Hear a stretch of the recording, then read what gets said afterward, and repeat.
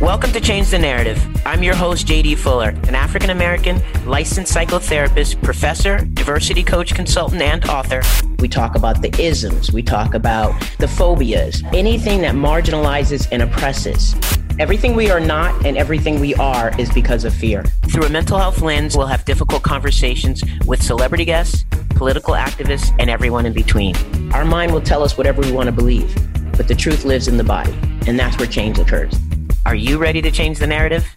Kevin is a Cornell University graduate who has worked for several large studios, including Paramount Pictures, Warner Brothers, and DreamWorks. After years of writing as a hobby, he took a draft of his screenplay, Talk Show, and used it to gain entrance into the Guy Hanks and Marvin Miller Screenwriting Fellowship Program at the University of Southern California. Kevin has written a number of books, but more recently, he has completed his third book, his first nonfiction work, The White Supremacy Playbook, Decoded: The Inner Workings of White Supremacy and Its Impact on Blacks and Other People of Color. We are so excited to discuss his latest endeavor and to catch up with Kevin today on CTN with JD Fuller. All right, Kevin, welcome back to the program, and thank you so much for coming on. Thank you. I appreciate you having me back. Well, first of all, let me just tell you, it has not been easy. I appreciate your patience with the chaos, and I look forward to getting into your new book. Yeah, no, I'm just excited to be on. I've been listening to you for a while now, and several of your guests. They're all really compelling. I just hope I can live up to it. You already have, just by being who you are.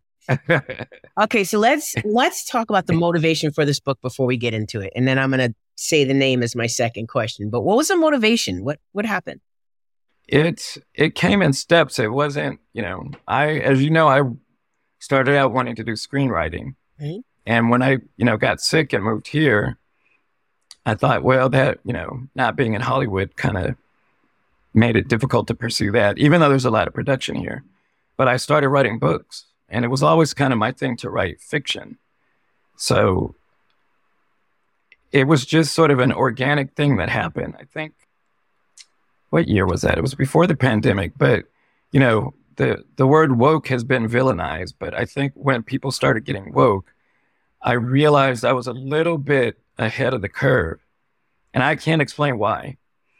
But there were things I was saying and understanding and conversations that I was having where people were just kind of like, oh yeah, you're right.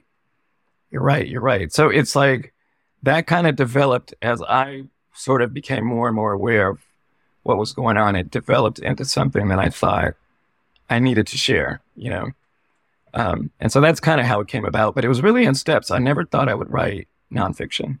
Okay. Well, that's fascinating. So, and this, most people who've read my earlier stuff know this is like a very different kind of writing for me. Yeah. In the name alone, I mean, the White Supremacy Playbook. Yeah. You went from characters to characterizations, if you will.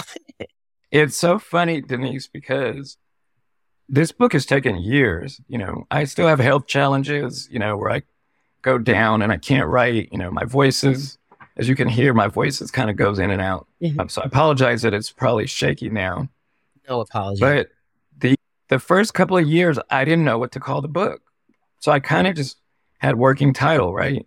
I knew that in my mind when I first started that the doll test was like really kind of a big deal to me. And I know you know what the doll test is, but usually when I ask people, do you know what the doll test is? It's either like a little confusion, and then when you start to explain it, they go, oh, yeah, no. But most people don't kind of have it in their consciousness, in the front of their mind. But for those who don't know, the doll test would be a black doll and a white doll. The black children were asked, which doll do you prefer? They're asked a bunch of questions about preference with the dolls. And there was a overwhelming preference for the white doll over the black doll among black children. So I was thinking I was going to call it like passing the doll test, because I kind of feel like we've been failing, right? But I just thought it didn't resonate with me, passing it. So I was like surpassing the doll test, like just getting by it. So I had all these versions in my head, and I was like, I don't know what to call this book. So I was asking a lot of other people, like, what do you think, based on this premise? Nobody could give me a name. And now I because I have a chapter called The White Supremacy Playbook, and I refer to the playbook almost on every page. it doesn't make sense that I ever thought of anything else as a title. It's the only thing that really makes sense. Yeah, absolutely. Absolutely. When you explain it like that, it was organic. It just was happening all it's really organic. And then I put Decoded on there because I gave a couple of early drafts to different people, and they went out and they were reading it at Starbucks, and they said they started to feel like people might think they were reading a book about how to become a white supremacist. Oh. So, and I was like, oh yeah, that makes sense to me. So some of them were getting dirty looks and they got kind of embarrassed and they didn't want to read the book. So I added Decoded to kind of, give a little bit of clarification to that. Wow, I can imagine what they felt like reading that book. They started kind of trying to hide the cover. But wait a minute, were they white-bodied as well? One was Latina and one was white, yeah. Wow, man, that really brings up a certain image when you say that. Yeah. I want to start with the JB quote. People are trapped in history, and history is trapped in them. Out of all the quotes to lead with, why this one? Because it's really what the book is about, right? It really resonated. A friend of mine from high school was visiting 2 weeks ago. I originally had a different quote there. Really? I put that quote in maybe like a month ago. So it was before the book came out, but I had a different quote there. And I showed her one of the copies with the old quote, and then I showed her that one. And she started screaming and running around my living room because she was like, that is just so perfect. And if you read the book, it's like, it's really what it's about. It's like, 250 years of conditioning, that we don't have any control over. We can't go back and fix that conditioning. But, we're stuck in that place, right? And then a lot of that is still stuck in our brains. And that's really what the book is about, right? I'm really trying to illustrate how those narratives, and this is why the name of your podcast is so great, how those narratives got into our head. I want to say that who doesn't love James Baldwin? So that's just begin with that. And there's a zillion quotes you could have used that would have been great. Yeah. But I absolutely agree with your friend. I think I'm just looking at it as I'm listening to you, and I'm thinking, that idea of a history of being trapped in a history, and then also it's got us trapped as well. I mean, it lives in our bodies, it lives in our brain. It is trapped. Yeah. So that it is trapped. Stood out for me. And that's what I think we're endeavoring to do, is to release that history, right, from our bodies and to move forward. I'm hoping that book, even if it's just a fraction of what I got out of writing it, I think that could be a good thing. Well, we're going to get to that. I learned a lot. Don't you get ahead. I'm not going to get ahead, but I want to say, when I set out to write the book, I had very clear ideas in my mind. And to be honest, I had a lot of anger when I first started writing the book. Researching that stuff, drew up a lot of anger. And before I even started writing, I was talking about this stuff constantly. Like I became that guy, where if I was in mixed company and somebody said the wrong thing, I'm like, what do you mean by that? You know what I mean? I was jumping down people's throats. And so I kind of became that guy. And one friend here actually said, you can be irritating. And I said, what do you mean by that? He said, well, you get a tone. And I have to admit, I would get a tone really quickly. And I became aware that the tone distracts from the point, right? Because now you're not listening to my point, you're listening to my tone. Right? But we also have to talk about the history of being tone policed and how it is a preferred distraction because it implies anger. And if, when your skin is the weapon, how can your tone not be, additional ammunition? So, right. Well, I have mixed feelings about that. I think, number one, when you look at the history, there's no way to not be angry. You know what I mean? That's valid to be angry. So I'm not saying that people shouldn't be angry. I just realized that my message, no matter how good it was getting missed. I get that. Right. So I realized at a certain point, I had to kind of learn how to address these issues without getting the tone. And writing this book has helped me. I'm not all the way there yet. Yes. Depending on how the discussion comes about and what types of things are happening, the tone will come up. And then I try and, monitor myself in that way. But writing the book helped me to release a lot of that. And there were things that I learned through writing it that, kind of have been revelatory for me too. So I hope, like I said, even if a fraction of that comes across to readers, that it will be a good thing. Two things. One, I can tell that in the course of the book. I can, knowing you, and then also, even if someone doesn't knowing you, you can feel the journey. Yeah. That's pretty evident in this process. And two, I totally agree with you. When you are teaching, you have to keep it as neutral as possible, even almost emotionless. And what I found out is that when I wasn't feeling the rage, as Dr. Jen says, when I wasn't feeling the rage or I wasn't, getting passionate about what I was saying, that the sadness would emerge. And that's coming up in class pretty regularly for me. Yeah. And that's also equally uncomfortable and excessively vulnerable with people who we don't know if they can actually hold all of that, all the complexity of the many feelings of which you speak. Right.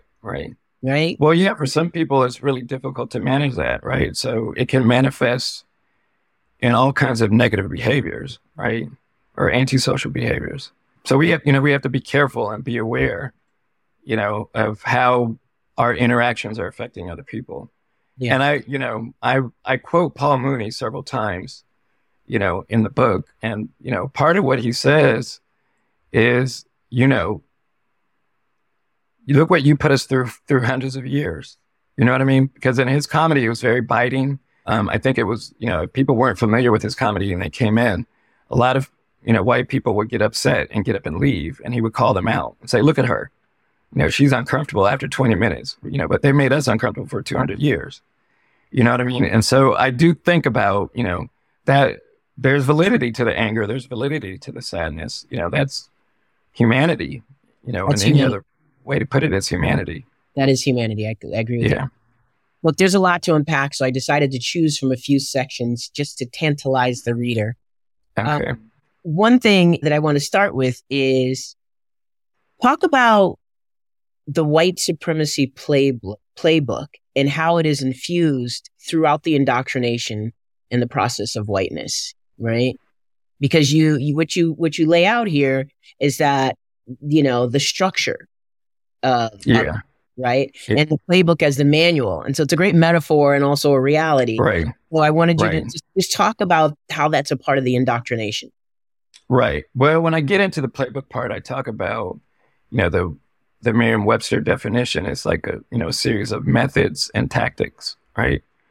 And so we grew up in an educational system that was really entrenched in that. And it's not even just the educational system. That's just one part of the puzzle. So if you think about the television that you and I grew up on, right, which was a lot of I Love Lucy reruns, soap operas, you really didn't see a lot of Black characters. And if you saw them, they were stereotypes, right? They were stereotypes. So, I mean, imagine being a young child who doesn't know anything, and then you're being exposed to this imagery, right? Where all the Black people are either in subservient positions, or they're prostitutes or pimps, or they're doing criminal things. Or if you open the fashion magazines and you're mainly seeing whiteness, you know what I mean? Or when you turn on the TV and you're looking at commercials, you're seeing whiteness. So that really starts to construct all of that in your brain, right? Because that's everything that you're getting exposed to. And if you want to get exposed to something else, it's very niche. You know what I mean? We had Jet Magazine and we had Ebony and Essence. But if you didn't go there, you didn't see us that much. Hardly anywhere. And if you were educated in white spaces, you didn't have access to those, most likely, or maybe not. Yeah. And I was just telling somebody yesterday that I had a ball in San Diego. I went to UCSD.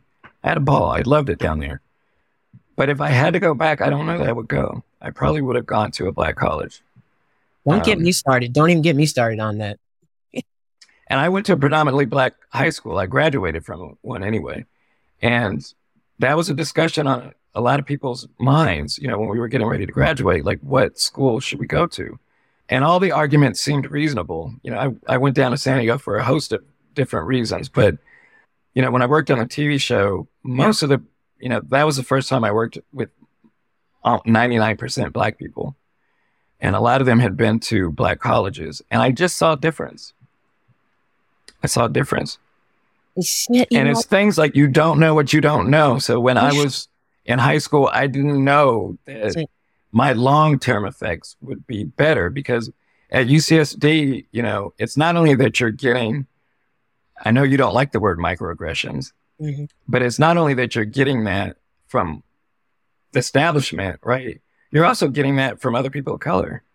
Yeah, well, upholding supremacy. My parents, were fairly successful in their careers, and they thought it was important for me to go to college. So it was always my understanding they were going to pay for me to go to college. And I remember my freshman year, it was probably week 1. A lot of people of color were coming to me and going, wow, weren't those lines long at financial aid? And I was like, I don't know. You know what I mean? But I was like realizing, okay, these are assumptions that are being made, not only by white people, but by people of color are making these assumptions about me. And those assumptions are across the board. And this is partly what I wrote the book for, is that, we do make these assumptions about each other. We get mad when they're made about us from other demographics, but we make them about each other.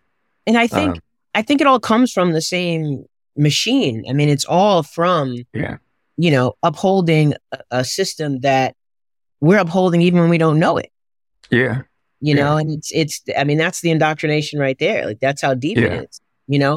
It's also, I think, as people of the global majority, it's a way to join with each other, right? Yeah. It's a way to try to, find that commonality, so we can know who you are, because that's one thing we like to do in the community, who you are. That commonality is there. You know what I mean? It's there. But I do think sometimes what's married along with that commonality is blocking your blessings, right? And, I can't speak for every demographic, but I know, African Americans, I'm not so sure about these younger generations, but the whole term of the man, right? The man won't let me do that. I don't know how many times you've heard that, but, when I was young, I heard that quite a bit. And so when you say the man won't let you do that, and it's not that the man isn't going to try and stop you from doing it. I want to make that clear. But if you've given up, right, already, then, if some of that commonality is in that area, then we're like basically blocking ourselves from sitting at the table, which is not only a metaphor, you know what I mean? Because when I worked in corporate, I didn't try to sit at the table. If I went into a conference room with a bunch of people, a lot of times I would go sit on the wall. And you don't realize, all the different ways in which you're subliminally saying, I don't see myself as being valid sitting there. Right? Yeah. And, that's what I'm hoping the book can kind of maybe remove some of those barriers that we're putting up, or some of the stigmas that we carry, that are developed from out of that. I hear you. I mean, I love hearing different people's perspectives on this, because what it does is it provides opportunities for conversation from different perspectives. And that's what we need in the community. We need, definitely. Racism being white supremacy and white supremacy being racism. What did you learn about yourself and others when writing Chapter 7, The Manifestations of Racism? Oh, well, yeah, the manifestations of racism. I mean, we all have seen all the different places where they come out, right? It's kind of like what we've been talking about. Right. In commercials, and, when we were on Soul Food, we spent almost a week talking about, and this is something that it at the time I was aware of it, but I hadn't really kind of thought it through. We spent almost a week talking about how Black males, young Black males are taught to be fearful of their future. Right? So I don't know if you remember the statistics, but the statistics were, if you're a young Black male, the chances are you will be dead or in jail by the time you're 25. Right? And that was repeated throughout, my high school years. And I remember thinking, what am I doing in my life that's going to put me either being dead or in jail? You know what I mean? You have to ask yourself that. And it's like, also how Black parents have to educate their children about, interactions with the police. So those are all the subtleties of where it's layered in. I mean, there's really no point in our life where it's not layered in. Yeah. And like you said, the limitations of images throughout the years, you start to develop psychologically this mentality that I'm not going to exist. I don't exist, and I don't see myself in the future. And that's the danger. That's the danger. Right. Well, also, there was no reason why I was going to be dead or in jail. Right. And then there's that is something that I had to kind of to grapple with, right? And even just thinking about, like, how am I going to avoid becoming a statistic? And it's just something, I mean, I wasn't sure if I should make the, analogies with the Matrix, but it just, it really did resonate with me because it's a whole reality that's constructed, right? And if you don't know that that's not reality, then you live in it as if it's reality, And to me, that was like a perfect metaphor. It's like, we've been living in this narrative as if it's reality, and now we're starting to deconstruct it and realize that it's narrative. It's not reality, it's narrative. Right. Well, I think what was important about The Matrix is that it's tied to your journey and people seeing your perspective, and really being open to something that might not have been present before, which is just helpful when you are trying to change the narrative. It's beneficial to hear the different perspectives and the experience. So that's why it made sense to me. And sci-fi, just, to finish that off, sci-fi is always kind of used to illustrate difficult points, right? Of course. Yes. So Planet of the Apes, the original Planet of the Apes was about slavery, right? But you and I might watch that, whereas, when 12 Years a Slave comes out, we might not want to watch that right away. You know what I mean? Because there's all that sort of generational trauma that is going to get dredged up that doesn't get dredged up if you're watching the X-Men, because the X-Men is also about discrimination, but in sort of a sci-fi thing. So sci-fi has always been good to kind of illustrate some of those points in a way that feels safe, Yeah, that's what's fascinating about it. I don't think I knew that growing up, and it's become very clear to me when I'm watching things. Sometimes it's like, oh, damn, that is really this and that's that. Yeah. It took me a while to wrap myself around that, but I absolutely think that's true. Let's jump to chapter 10. The unfortunate marriage of racism and misogyny. What led you there, and what is the message? Well, the message is understanding, like, kind of the complete picture, So if, white supremacy is about white people being fearful of getting replaced, right? The question becomes, how are they going to get replaced? And the white supremacists will tell you, well, we're going to get replaced through interracial breeding, right? Because interracial breeding doesn't lead to the birth of white children, right? Also through immigration. So there are all these things that, the white supremacist is fearful of. And so if that's the worry, then the first concern becomes, we need white women to give birth only to white babies, right? Because white supremacy is about their heterosexual white male staying in positions of power, right? So if he wants to stay in a position of power and make sure that white people continue to thrive, he has to get control of white women to make sure that white women are not choosing whatever partner they want, right? Because maybe that's not necessarily a white man.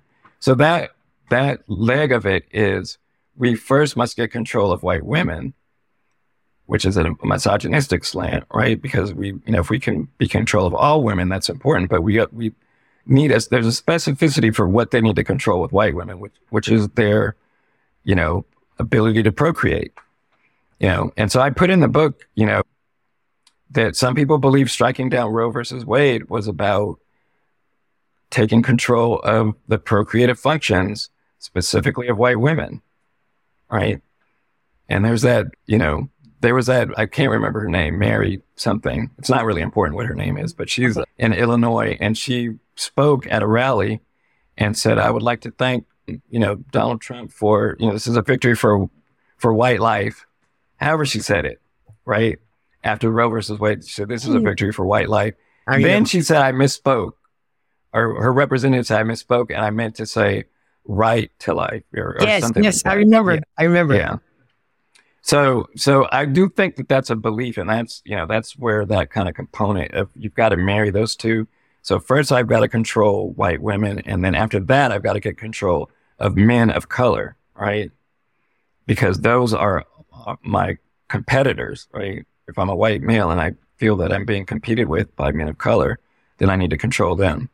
So a lot of the things that, the black codes or whatever you want to call them, all of the sort of racist legislation that has existed in this country is about kind of corralling men of color and people of color in general. But, there's a specificity toward, kind of controlling men who are seen as rivals, right? Yeah, that's well explained. That's good. Yeah. That's helpful. I think it's important for people to know some of the nuances in the book so they understand what they're walking into. And that's right. That's why I picked a couple of the most, I don't know, I don't want to say provocative, but most like expressive chapters to look at. Okay, so chapter 17, the Playbook's collateral damage. What do you call it? And when a wound keeps being agitated, can that damage ever really repair itself? So we've been talking a bit about the collateral damage already. Yeah. So it's just kind of in the same theme. But I always have this image of damage, and when a car gets dented, you can repair it, and it's almost like new. But there's always something that's not right. Well, so that you just answered the question, right? Or you made me realize what I think my answer to the question is. Okay. It can be repaired, but even when the body repairs itself, there's a scar, right? And so it can't necessarily be repaired to the point where it's like the damage never happened. Even in your car, it's like,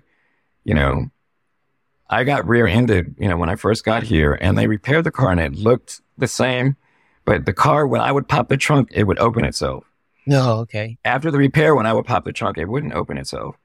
And it also made little rattling sounds that it didn't make. So I was aware. I ended up getting rid of that car because I felt like it was a constant reminder of the damage that was done to the car. And it took a really long time to repair. It looked fine from the outside, but I was aware that damage had been done to the car.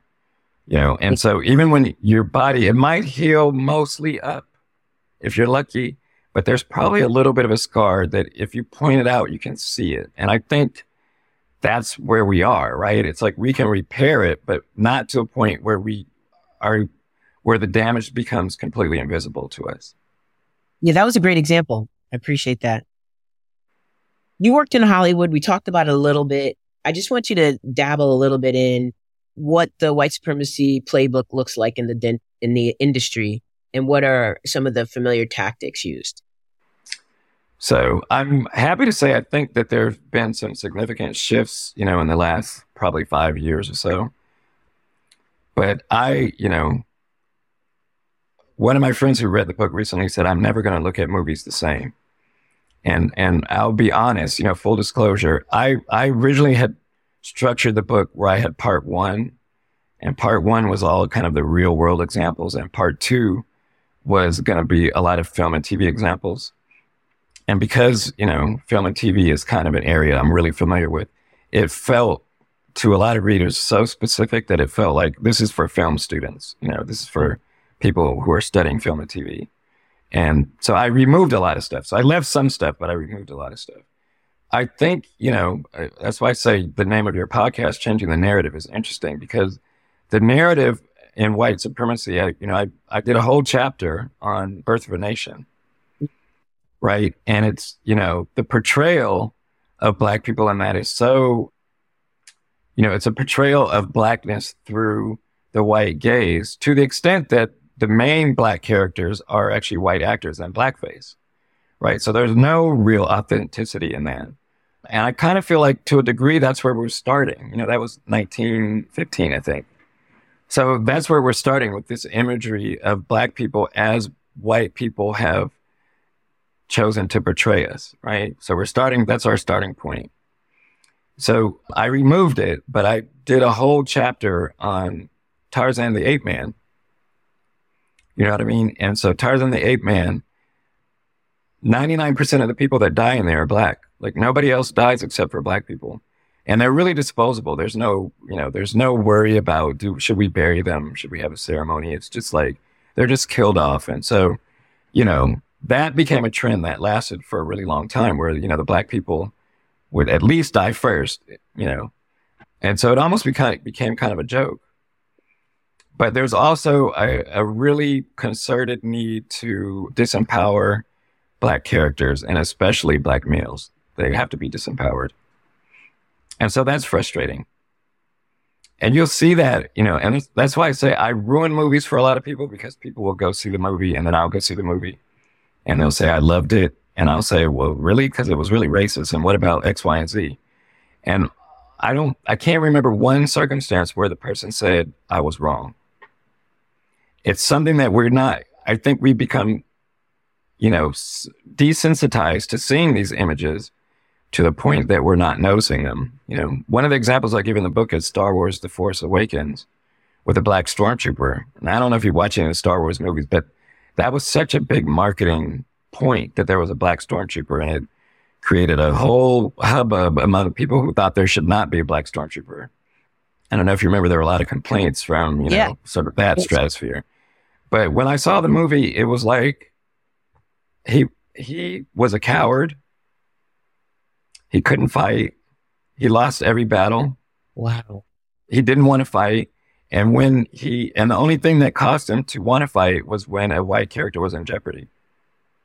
Then he would jump in to try to save her, right? And both times that he tried to save her, she had to save him because he was completely ineffective. And by the end of the movie, he was in a coma because he lost his battle and he was in a coma. So I'm like, he's essentially completely ineffective, which means he has no agency. Nothing he does affects the story at all. Right? And this is an extreme example. And John Boyega, who played that character, complained. He said, don't put black people in movies and act like their character is going to be important and then make them unimportant. And so, there's no way you could feel good about playing that role because he was so ineffective. And I could go through a dozen movies. Oh, I know you could. Yeah. In which that's done. No, absolutely. Absolutely. And like you said, to people, I mean, I think that majority of us in black bodies do recognize it and know it. But like you said, desensitized to thrive. I mean, how much can you take in at one time? And so we pick our battles. But I do think when I point things out, there was an incident the other day. I'm not a Hollywood example, but I was in a restaurant and I was in the line and a white gentleman just walked past the line, walked to the front. And I said, people of color would never do that. That's just not right. He waited till he got to the front to ask the black guy, is this the line for reservations or not? Right.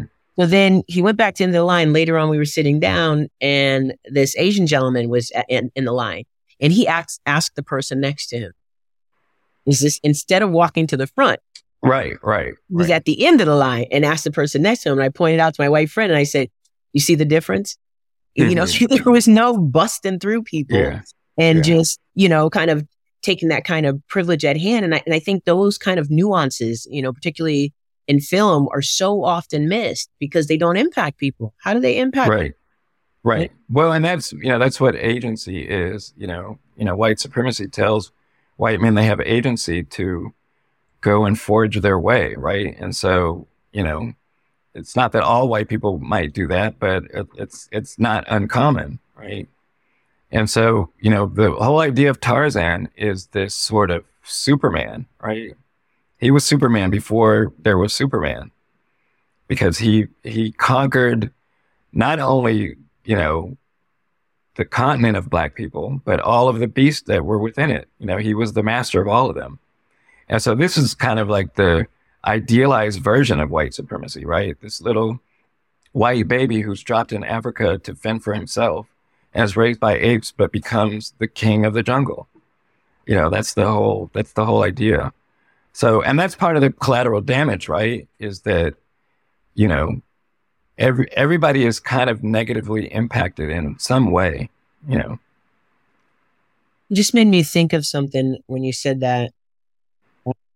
Back then, it was so simple to, enact the playbook. It was so Yeah. simple. Yeah. Right? Yeah. Let's make a jungle and let's Yeah. have a baby, and then Yeah. we'll king of the jungle, and the message Right. is the indoctrination is set. Now Yeah. they have to be more sophisticated. It's so much Yeah. more nuanced. Like Yeah. when I say this, if you've heard the podcast, you've heard me say it.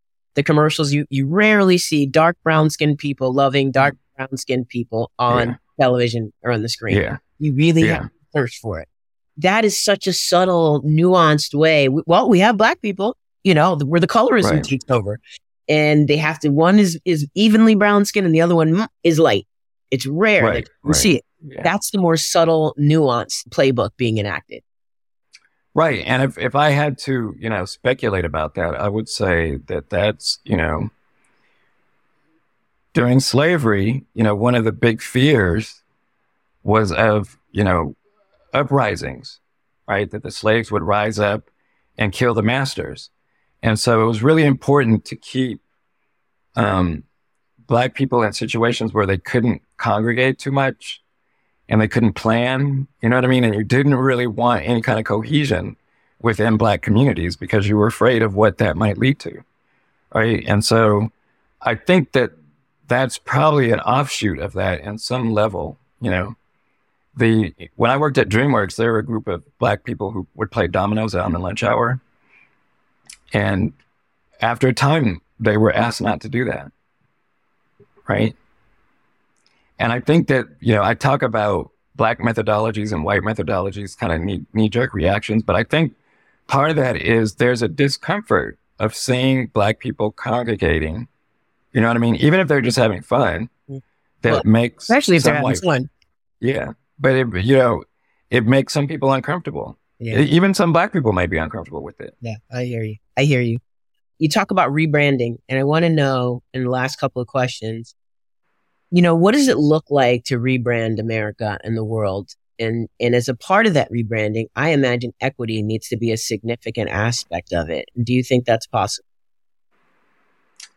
I talk in the beginning about the optimist versus the pessimist and how you could look at the same thing. And I do think of myself as an optimist.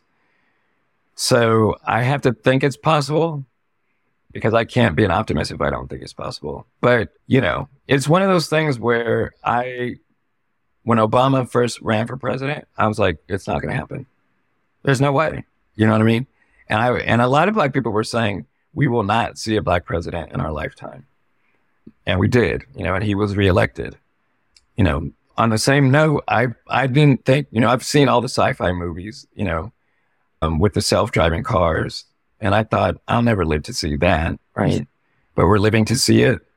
So there's been an acceleration, I think, in the last couple of decades where things are accelerating. And so I have to think, it's going to be a lot of hurdles to get over to get that kind of equity. But things are accelerating, and it may just be that we'll live to see these things. Maybe. I like your lens. It's helpful.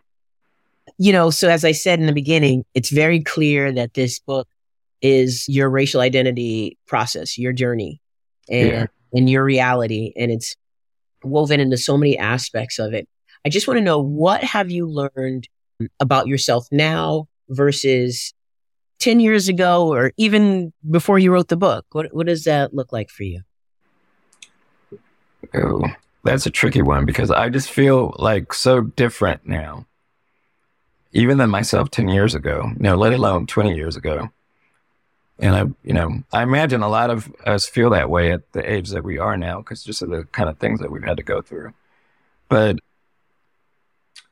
I think the main thing that I could say is I don't think I would walk to the front of the line, but I do feel so much more empowered just sort of in my own kind of skin, for lack of a better word. I think having been able to kind of deconstruct the playbook and deconstruct a lot of the methods and tactics that were used to, make Black people feel, a way that a lot of us feel. I think understanding that in sort of a clearer chronology has helped me to realize how false most of it is, right? And if it's false, then why do I need to carry that? Yeah. Right. So there's a lot of things that I feel just more kind of, like I have more agency. My opinions matter. A few people told me I shouldn't write the book. Or they asked me, well, what are your qualifications? Why are you qualified to write this book? And I had to think about that for a second. And I was like, well, like you said, there's an aspect of this book that is very memoir-like, and then there's an aspect that's very kind of textbook-like. But I am telling my story and like kind of how I came to certain realizations and epiphanies. But I knew that a lot of those things were relatable because I didn't grow up in a vacuum. You know what I mean? So I knew that there were other people who had similar experiences and kind of came away with similar feelings. And so I did my own empirical study, That's the way that I looked at it. So I can write the book. And so, and a lot of the narratives that we cling to, I don't know if you're familiar with Joy DeGruy. Of course. I listened to a talk by her, and she was talking about this guy who's considered a trailblazer in anthropology and how he came up with all these racial constructs to like describe different races. And there's no science to it at all. And he's considered the father of, sort of a lot of these ideas, binomial nomenclature, coming up with Homo africanus and Homo europaeus and all these, and then all these descriptions, which are really stereotypes that I don't know what he based those things on. You know what I mean? It's unbelievable. And it's unbelievable. And then you have to question when he was coming up with these things, who was telling him what qualifies you to do it, So that's probably my biggest takeaway is that, a lot of the things that I've been told, the narratives that I've been given are false. And so it's, a matter of kind of trying to construct, as much of the truth as is possible, because there are two sides to each story and there's the truth a lot of times. So you may not be able to find the truth, but it's somewhere in between there, One of the things that I've always loved about you and been challenged by about you, and we go way back, is your optimism. It's been very helpful and it's also been challenging. And I appreciate that about you sincerely. Your journey has been difficult and yet it just blessed in so many ways, the way you present it and embrace it. And that's a lesson to all of us, quite sincerely.